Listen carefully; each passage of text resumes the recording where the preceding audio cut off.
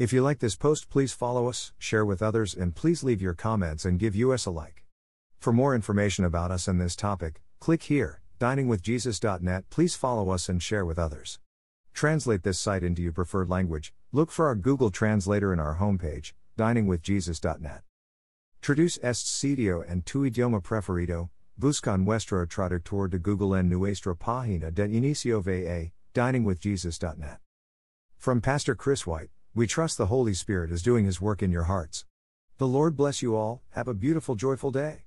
Que el Señor los bendiga. The Greek word agape is often translated love in the New Testament. How is agape love different from other types of love? The essence of agape love is goodwill, benevolence, and willful delight in the object of love. Unlike our English word love, agape is not used in the New Testament to refer to romantic or sexual love. Nor does it refer to close friendship or brotherly love, for which the Greek word philia is used. Agape love involves faithfulness, commitment, and an act of the will. It is distinguished from the other types of love by its lofty moral nature and strong character. Agape love is beautifully described in 1 Corinthians 13. Outside of the New Testament, the word agape is used in a variety of contexts, but in the vast majority of instances in the New Testament it carries distinct meaning. Agape is almost always used to describe the love that is of and from God, whose very nature is love itself. God is love, 1 John 4:8. God does not merely love, He is love itself. Everything God does flows from His love. Agape is also used to describe our love for God, Luke 10:27, a servant's faithful respect to his master, Matthew 6:24, and a man's attachment to things, John 3:19.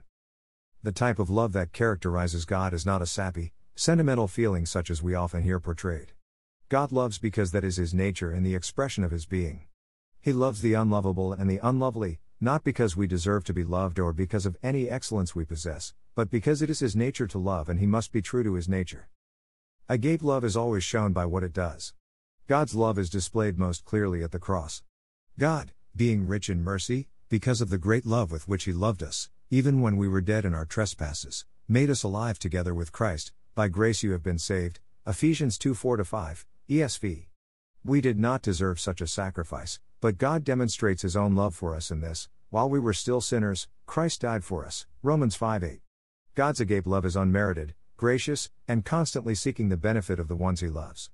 The Bible says we are the undeserving recipients of His lavish agape love, 1 John 3:1. God's demonstration of agape love led to the sacrifice of the Son of God for those He loves. We are to love others with agape love, whether they are fellow believers, John 13:34, or bitter enemies, Matthew 5:44. Jesus gave the parable of the Good Samaritan as an example of sacrifice for the sake of others, even for those who may care nothing at all for us. Agape love as modeled by Christ is not based on a feeling, rather, it is a determined act of the will, a joyful resolve to put the welfare of others above our own. Agape love does not come naturally to us. Because of our fallen nature, we are incapable of producing such a love. If we are to love as God loves, that agape, can only come from its source.